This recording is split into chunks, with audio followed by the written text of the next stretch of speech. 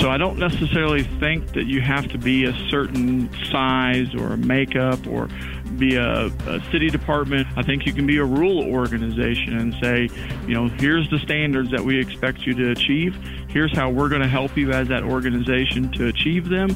And we're going to, hold you accountable to that moving forward. Enchanted Sky Media.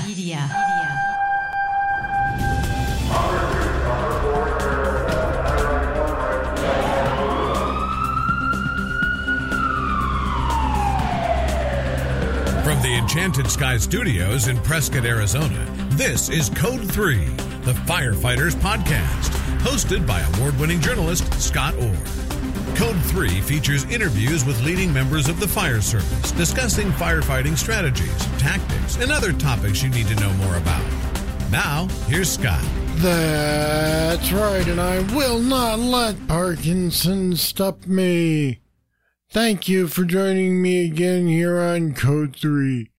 You are listening to the show for and about firefighters. Let's get started. The late Vince Lombardi, the famous Green Bay Packers coach, was known for his inspirational quotes. That's because they were not only motivational, they were true. Today's show can be summed up with this Lombardi quote. Winning is not a sometime thing. It's an all-the-time thing. You don't win once in a while. You don't do things right once in a while. You do them right all the time. Winning is habit. Unfortunately, so is losing. That applies to firefighting as well. It's not just how you perform on the fireground that counts. It's how you perform all the time that makes the difference. Here to explain why and how to build a winning leadership culture in your firehouse is Adam Neff. Adam is Assistant Chief of Training at the Nixa, Missouri Fire Protection District. He got into the fire service 25 years ago as a cadet volunteer, and he worked his way up. Today he holds a Chief Fire Officer designation. And Adam Neff joins me now. Welcome to Code 3. Thank you for having me. I appreciate the opportunity. It's good to have you here. So there's a lot of emphasis put on training for fireground operations, but it's almost like people just assume the leadership side will work itself out. What happens when you take a great firefighter and you make him an officer without adequate training? Well, what I've seen happens is they're left to falter and flounder on their own. And very much as you put it, we're just expecting them to be good fire officers. If they're good firefighters, then automatically they're going to be good fire officers. Fire service as a trade does really well on offering classes on strategies and tactics and new ways of doing things. But what we don't do a very good job in is preparing our firefighters to be company officers to be chief officers, so on and so forth.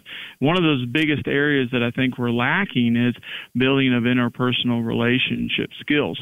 Communication also struggles sometimes, but it seems like our company officers are either really successful in fireground operations and suffer with the administrative side, or they're really good at the administrative side and they suffer in the tactical side. And I'm just not sure why we can't have it both ways.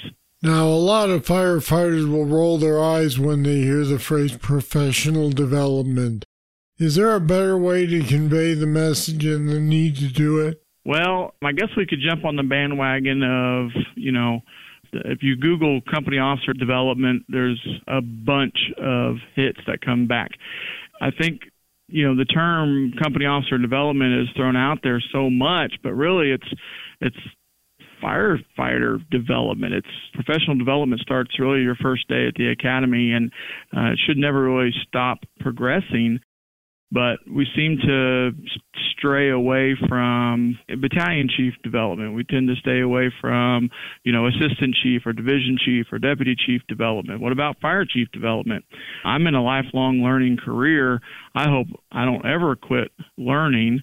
And I think it's important to get the message across about we need to challenge ourselves, because even the ones who have been around the longest may not be challenged by the people that know them the best, so they may have to look outside their fishbowl or outside their organization, or may need to look at a completely different trade or profession to be challenged and to bring those things back to the fire service. So I don't know if there is a better name for it. Sometimes they just have to suck it up and do it. How do we get people to buy into the idea that building leaders isn't just for large departments? I think it's through honesty and being genuine, and that we want the very best for our firefighters. Honesty in identifying or accepting that what we've been doing is not working. I come from a small organization. I have 40 career personnel, with 33 of those being on the line. And we have a fairly robust development program. So I don't necessarily think that you have to be a certain size or a makeup or be a city department or a fire district, or I think you can be a rural organization and say, here's the standards that we expect you to achieve. Here's how we're going to help you as that organization to achieve them. And we're going to, hold you accountable to that moving forward. Every community that has a fire, some sort of organized fire protection, well, that fire protection says we are going to do this as the mission statement, save life and property and all those other things. I think when we make that commitment to the community, we're also making the commitment to the community that we're going to do it the very best way that we know how, in the most professional way we know how, and we're going to continue striving for excellence. Can you give me some examples of how your department handles this whole professional development situation? Absolutely. So a lot of departments, including my own, we did what we've always done, and it worked in the past, so it's going to continue to work in the future. However, the firefighter is changing. We're not getting the same type of firefighter that we used to get. Firefighters now are better at multitasking. They're better at using technology. They're not coming from, the farm fields. They're not coming from the factory jobs with a trade. They're coming really with a lot of technical skills, very little interpersonal skills, very little communication skills.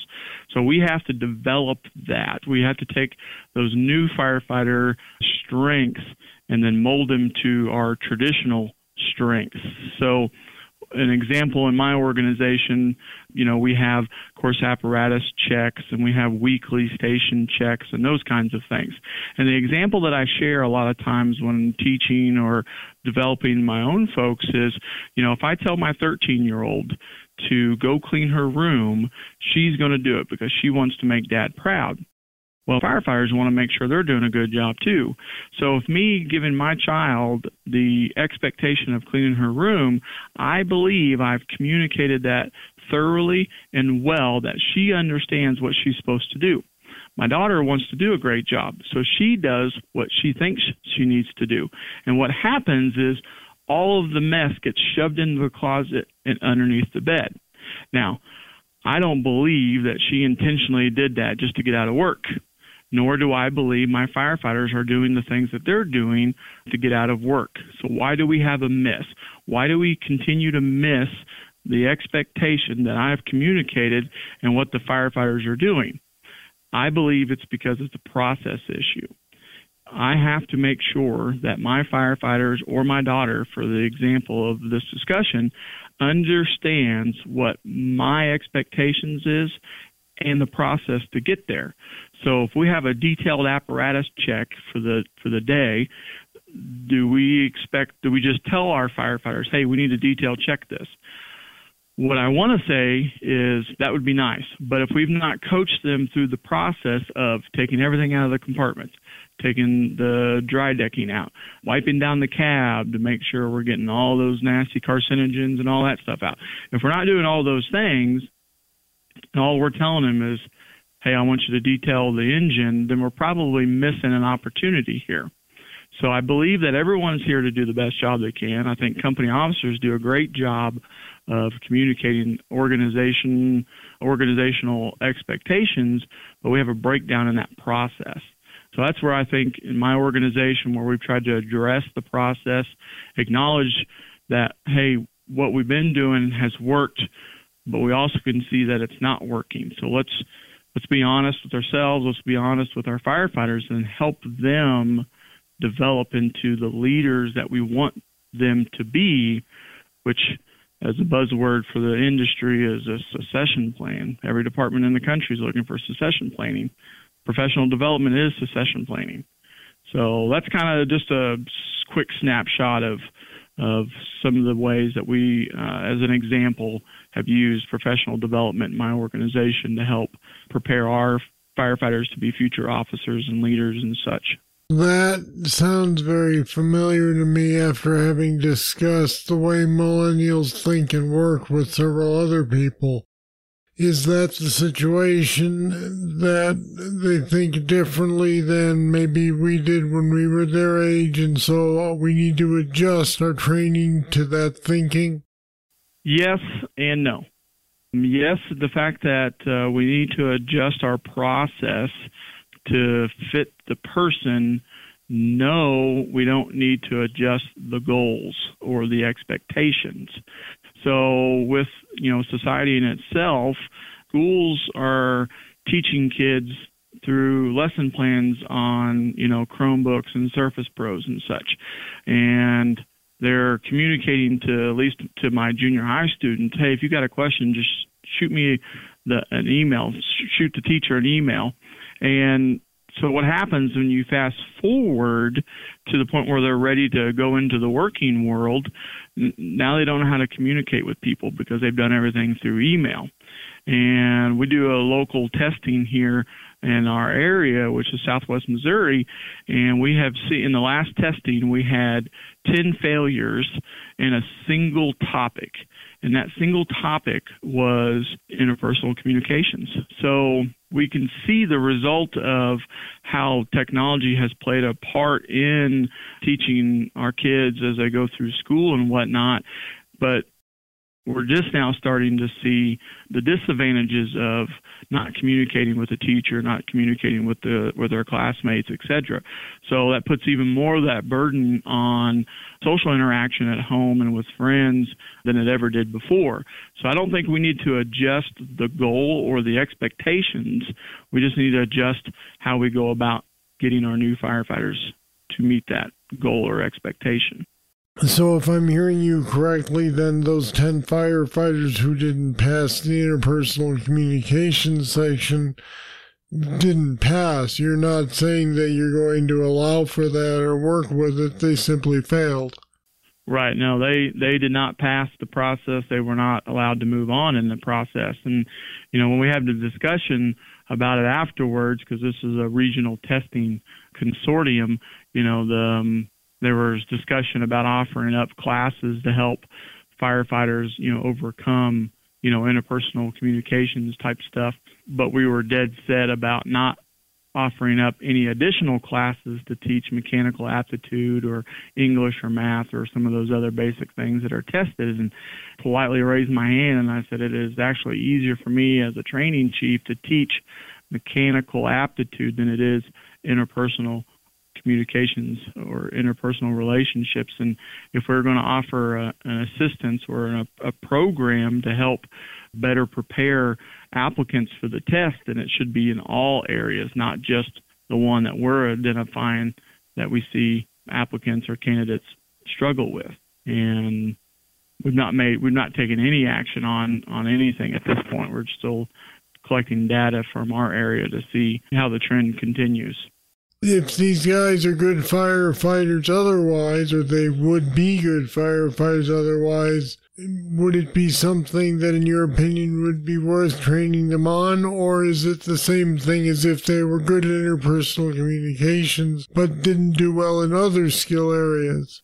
I don't know what the answer is on that. I mean, recruitment and retention numbers are down all across the country, not only in volunteer organizations that we see a lot of media on, but, in our area, the larger municipal department used to have 300 to 400 applications for, one recruit school of 15 people. And and now we're barely getting 100 people using their numbers. So, and I think you'll see that in a lot of other places too. So I don't know what the answer is on particularly. I think when you're talking about tying back the struggles that candidates have with the interpersonal communication, interpersonal relationship on the testing process, and then if you fast forward, I see the same struggles with new company officers struggling with setting goals or communicating with their people, daily expectations, holding them accountable,